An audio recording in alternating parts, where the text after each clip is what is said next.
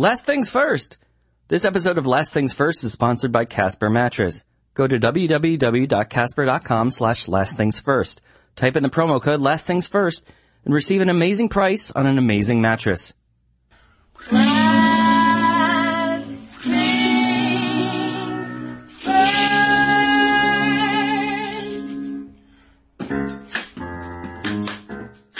Hi, I'm Sean L. McCarthy, founding editor of The Comics Comic, found wherever you can type The Comics Comic into your electronic devices.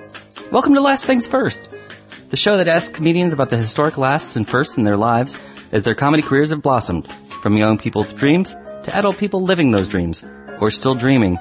Questions both big and small are asked and answered. It's hopefully both amusing and illuminating. Derek Waters is the co-creator and star of Drunk History, which has won both an Emmy and a Sundance Film Festival award and is now in its 4th season on Comedy Central after appearing first on Funny or Die and HBO. A 5th season is forthcoming. But Drunk History wasn't even the first successful web series from Waters.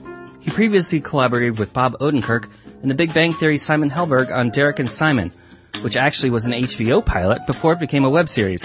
And before that, Waters co-starred on a network TV sitcom for ABC called Married to the Kellys. If that history sounds confusing sober, just wait until you try to retell it drunk. Or just ask Derek Waters yourself, like I did. So let's get to it!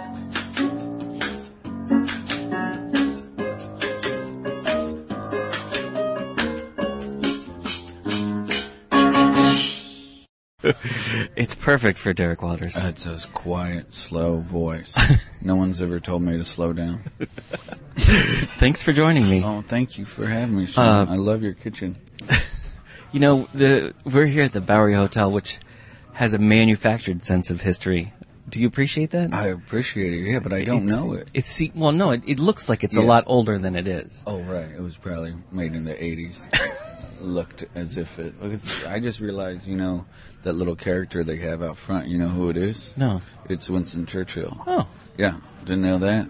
I didn't know he had any connection to the Bowery. I don't think he did. I think they're just excited about Winston Churchill and how much he liked to drink.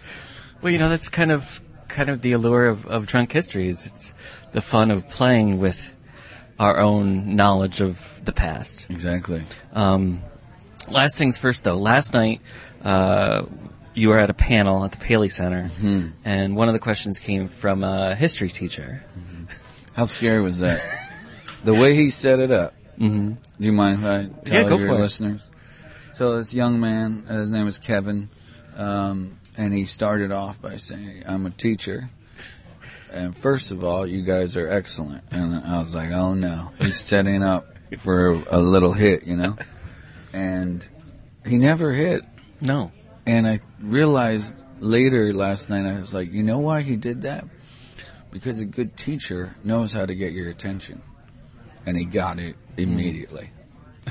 Because everybody, we said, we all changed our positions. We were all on defense mode, like, oh no, what is he going to ask about? But, no, it worked out, and there's never anyone that's a better compliment coming from a teacher, Is that better than an Emmy?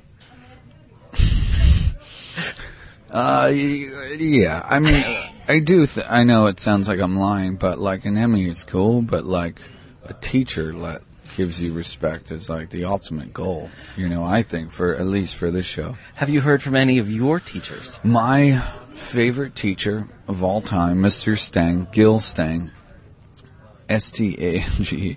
He is the best, and we have reconnected because of the show and because of this thing called Facebook, and it's just a dream come true that I'm now friends with Mr. Stang, and every day I would come home from school and just so excited to tell my parents about Mr. Stang because he wasn't, I think that the reason why we like certain teachers is because they do it differently, and they don't teach, they talk to you, and they don't look down on you. And, Mr. Stang could just humanize so many historical figures that you're usually just told, like, they were so important, blah, blah, blah. He just put such a great angle on it, and the more, press I do for the show, and the more I do the show, I realize how much he really did influence this show, and my love for history, came from him. And to be able to do something that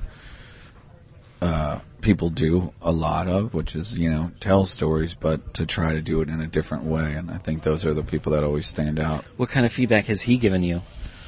He likes it. He likes it. And, that's all I really What grade? Want. That was 10th and 11th grade. 10th and 11th grade high school. Now you were getting on TV by 22, right? Yeah. Did you already know when you were in Mr. Stang's class that show business was... I knew I loved, I wanted to be Chris Farley. I loved Chris Farley, and I liked Al Pacino, so I was trying to figure out a mix in between Pacino and Farley, And I knew, because I would do plays in school, and I wanted to be a baseball player before that. And then once I realized I wasn't good, I was like, I've been making movies with my friends in the backyard. Maybe I should audition for a play. And so I did, based off a dear friend, Jeff Truelove. That's an amazing name for an amazing person. Encouraged me to audition for Fiddler on the Roof, and I got that. And it's like anything. You, think it could work, but you don't know, And then through doing plays, I started, learning more about movies. And when I saw Waiting for Guffman, I was like, I don't know if I want to be an actor. I want to make stuff like Waiting for Guffman. I want to make things that I hadn't seen before. So that was a really inspiring moment, seeing that movie. And so I went to Second City in Toronto and studied there, and then moved to Los Angeles when I was 20. And I would keep getting auditions like stoned-looking guy number 7, drunk-sounding guy number 8. And I was like, I could be bitter about this, or I could be proactive and prove that I'm not just like that. And so I started writing. How did you decide Toronto and not Chicago? I went to both cities, and I felt for 2 days apiece, and just met people that were at Second City or Improv Olympic, and just kind of felt what the vibe was. In Chicago was so much more of knowing your stuff. And Toronto had a lot of people that knew their stuff, but it had more of a welcoming vibe I got from Toronto What than year Chicago. was this? That was 99. Okay. Yeah. So do you remember any of the people? All of them. Do you remember any of the Chicago people? Oh, yeah. That were there at the time? Oh, yes, because I then, met them later in Los Angeles.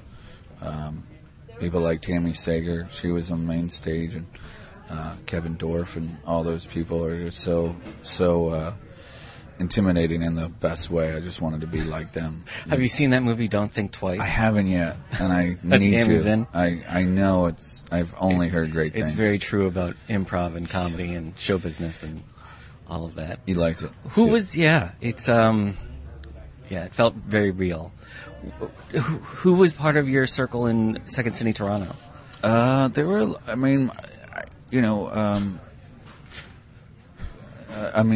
know one that, my dear teacher, Albert Howe, he was amazing, and we're still friends now, and an amazing actor named Peter Oldring, and Jack Mosshammer, and, but, a lot of them go in and out of Canada and Los Angeles, but I'll never forget all those people that helped me so much. But you said you learned early on that you wanted to make things. Yeah, I didn't know what.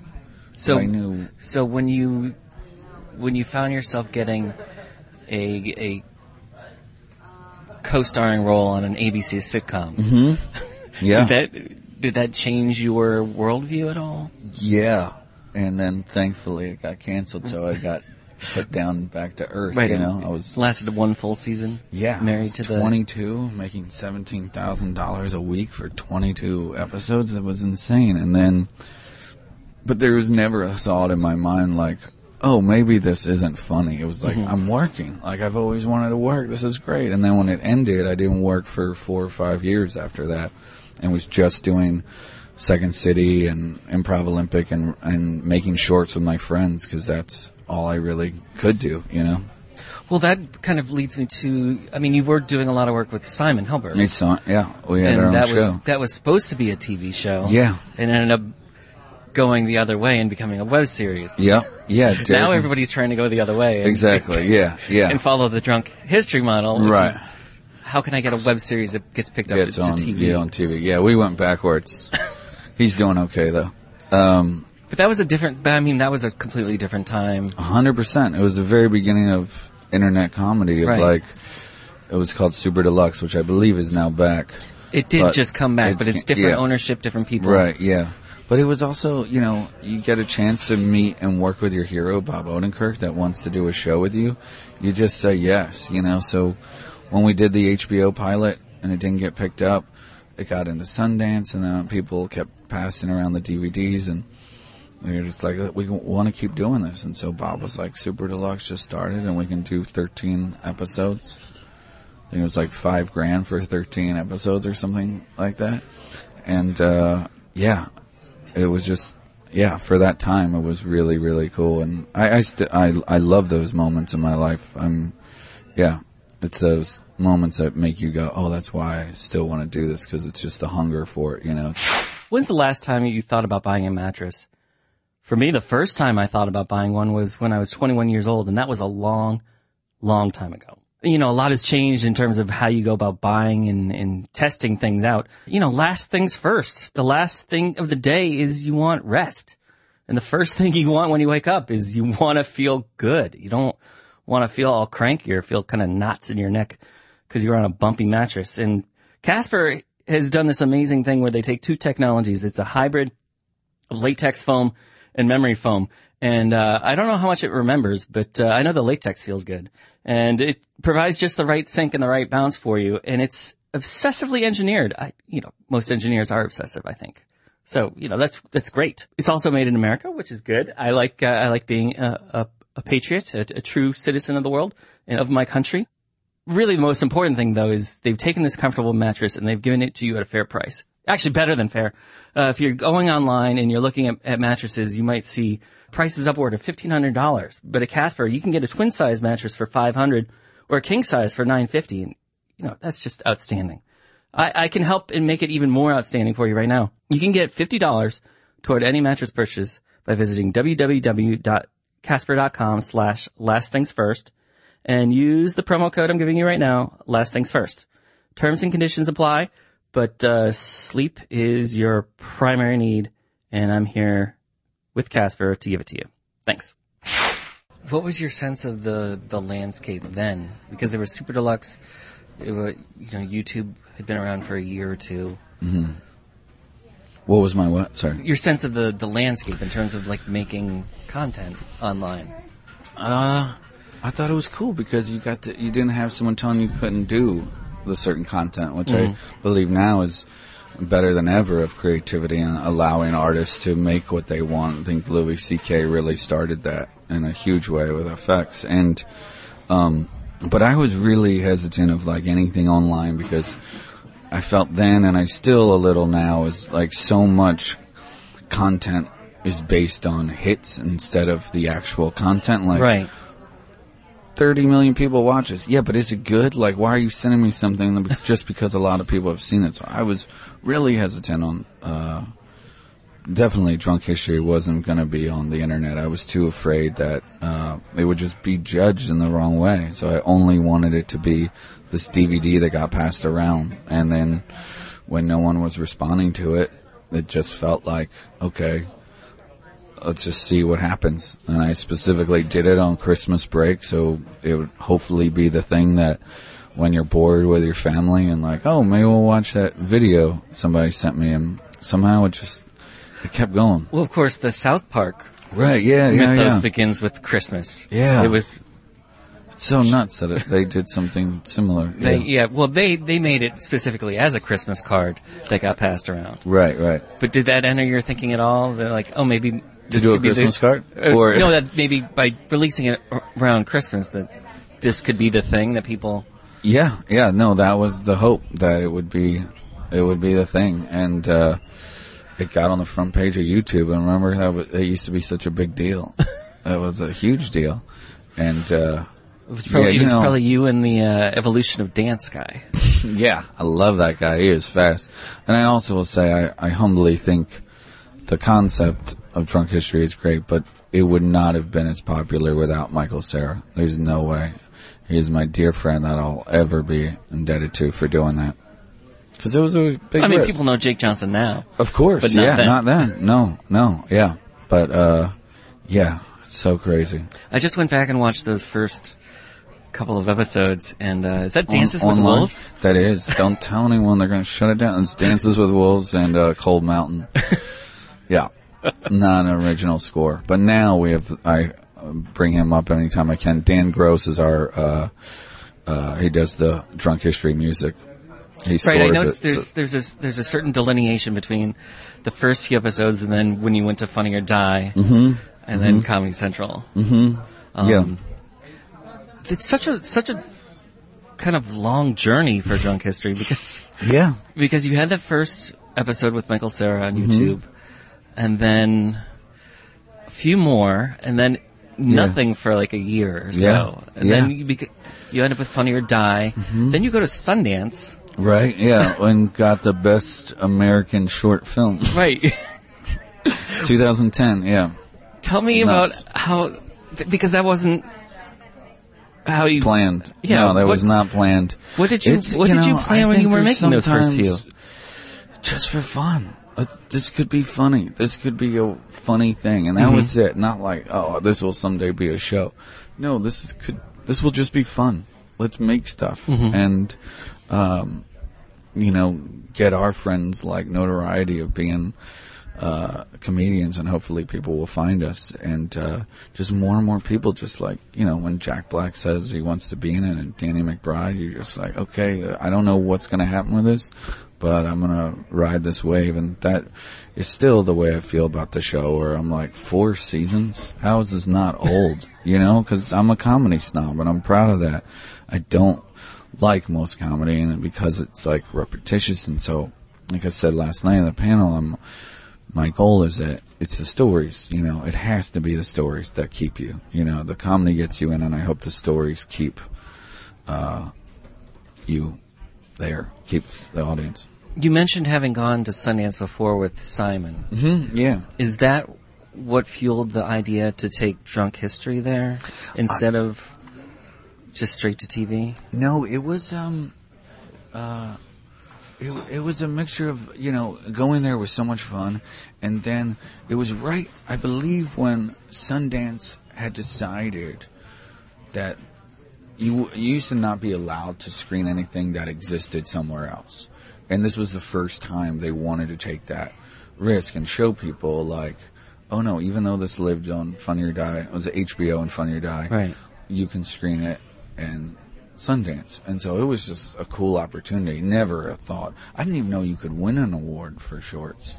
I really didn't. So it wasn't something that like, this has to get an award. It's like, no, Will Ferrell wants to be Abraham Lincoln. Let's just do a cool story of Frederick Douglass and Zooey Deschanel, and the best. I mean, the reason this show really has sustained was Jen Kirkman. I mean, you don't have a better narrator than that. She is the queen. Yeah, she was in 2 of the first 6. Yeah, exactly. Yeah, and so it's a mixture of so many things. And you knew her from the Awesomeness, the VH1 project, I met or Jen from her ex-husband Neil Mahoney, and still is a dear friend, and he was the editor for Super Deluxe, Derek and Simon show, and so just knowing her and through the comedy world, but I'll ever be indebted to her as well. I have a lot of people I have to give credit to.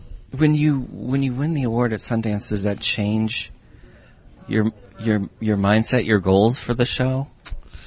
No, it didn't. It really was just like, well, that's the end. Because what are we going to do that's better than a Sundance award? Right. That was it. I was like, that's it. And then people just kept saying, what about a show? And I was like, how is that a show? How is it a show? It's going to get old. And so a big inspiration, Stephen Fry, Across America, was the show. And I was like, oh, maybe it could be like this, where I'm going across the country trying to learn history. And that was the pilot that no one will ever see. Is that the opening was me in a bus. And I say at 30 years old, I've realized I don't know anything about my country, so I decided to rent a short bus and drive across America to find out what happened. So like each city, and the pilot was Boston, which aired. The goal was find someone that has a historical story about that town, a local story, and a personal story. So in Boston, if you watch that one, you can see it's a little different than the others. And it's because that was the original idea, and Comedy Central was so smart of wanting to broaden that and not make it my journey, make it everybody's journey. So it was a great note. And I love ripping on people, but there is nothing I can rip on about Comedy Central. They really have been nothing but supportive. What did you learn between the very first episode, which features the story of Alexander Hamilton, and this season's version of Alexander Hamilton, which is narrated by Lin-Manuel Miranda?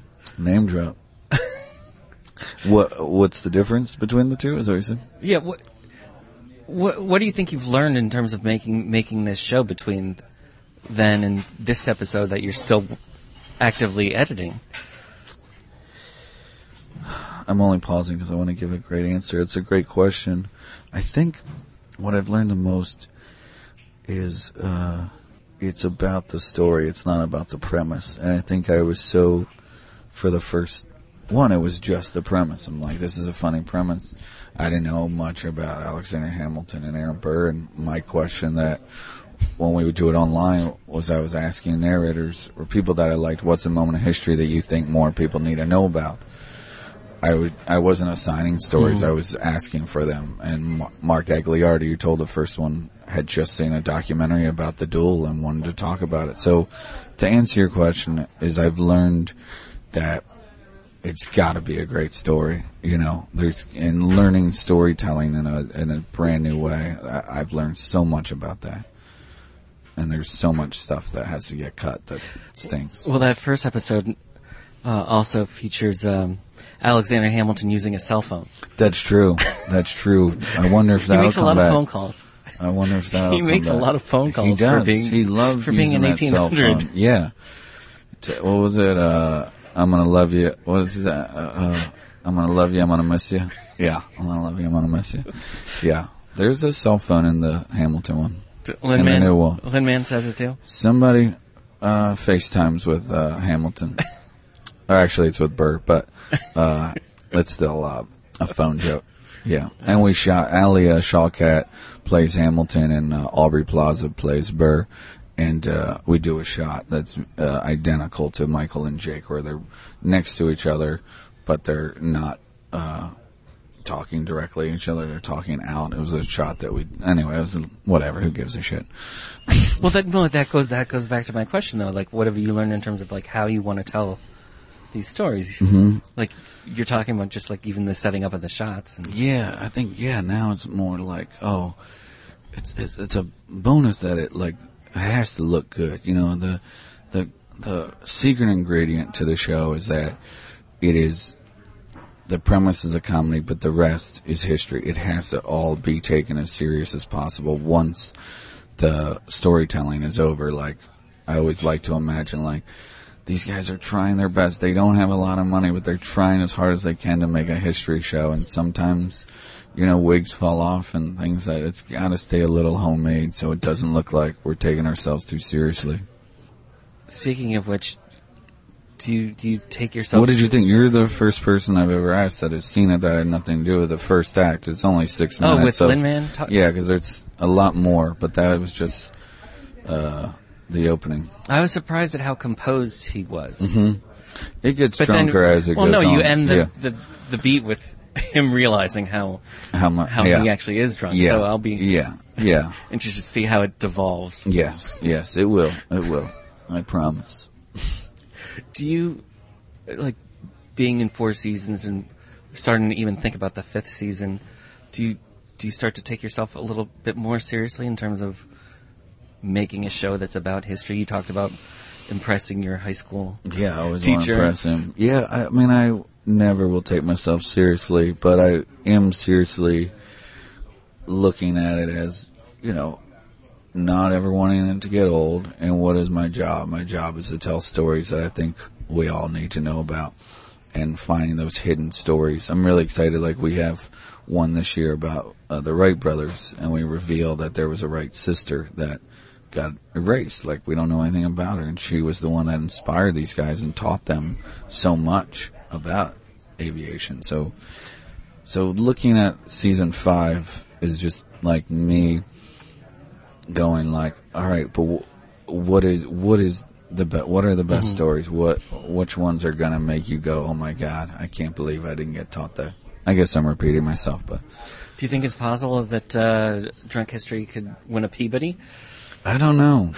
I've never. Yeah, I really don't. That it think becomes of that. it becomes serious and yet silly enough to get that kind of prestige. Peabody. If they want that to give that, sure. I just want it to be good, and secretly, it's a history show. Mm.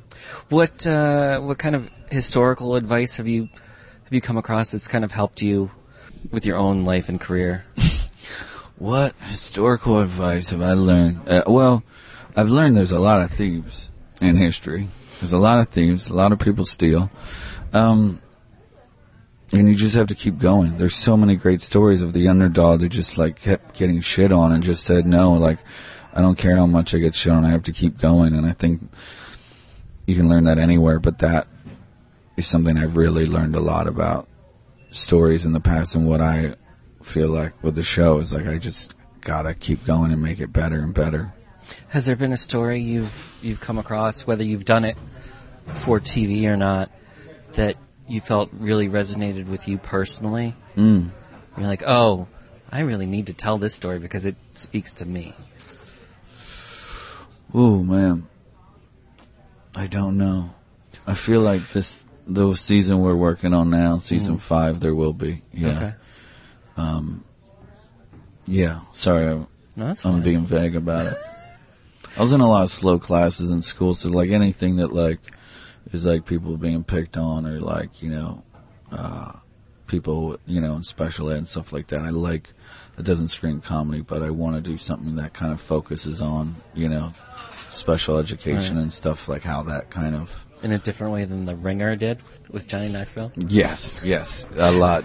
Yeah, it's going to be different than The Ringer. It's going to be different.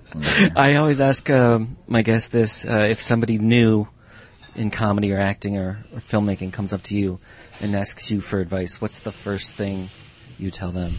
Oh, man. It's a short answer, but I say it in a long way. Is the thing that we're taught as kids, or we're told as kids, is like, be yourself, because no one's like you. And I think it just takes time to accept that in any business. Is like, once you're comfortable and you can be yourself, then no one's going to be able to stop you because you're being you, So I think being true to what you believe in and what you find funny, and just like, it's a hard road, but if you're enjoying it, it's the best. And my grandfather used to say this, was like, you always know when you're doing something right, and you always know when you're doing something wrong. And I feel like life's that simple. As we have the signs, it's just, are we listening to them or are we ignoring them, I guess that's why they say that those who do not learn from history are doomed to repeat it.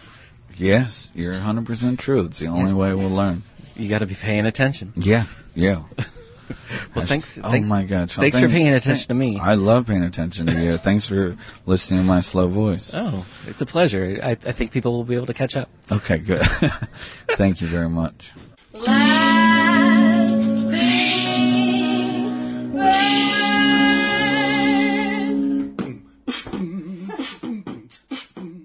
This episode of the Comics Comic Presents Last Things First was produced by Alex Brazell at Showbiz Studios. Theme music by Camille Harris and Shockwave, logo by Giggle Chick. Please check out my website, thecomicscomic.com, for more interviews, reviews, and comedy news. Become a paid subscriber at patreon.com. I'm your host, Sean L. McCarthy. Thanks for listening.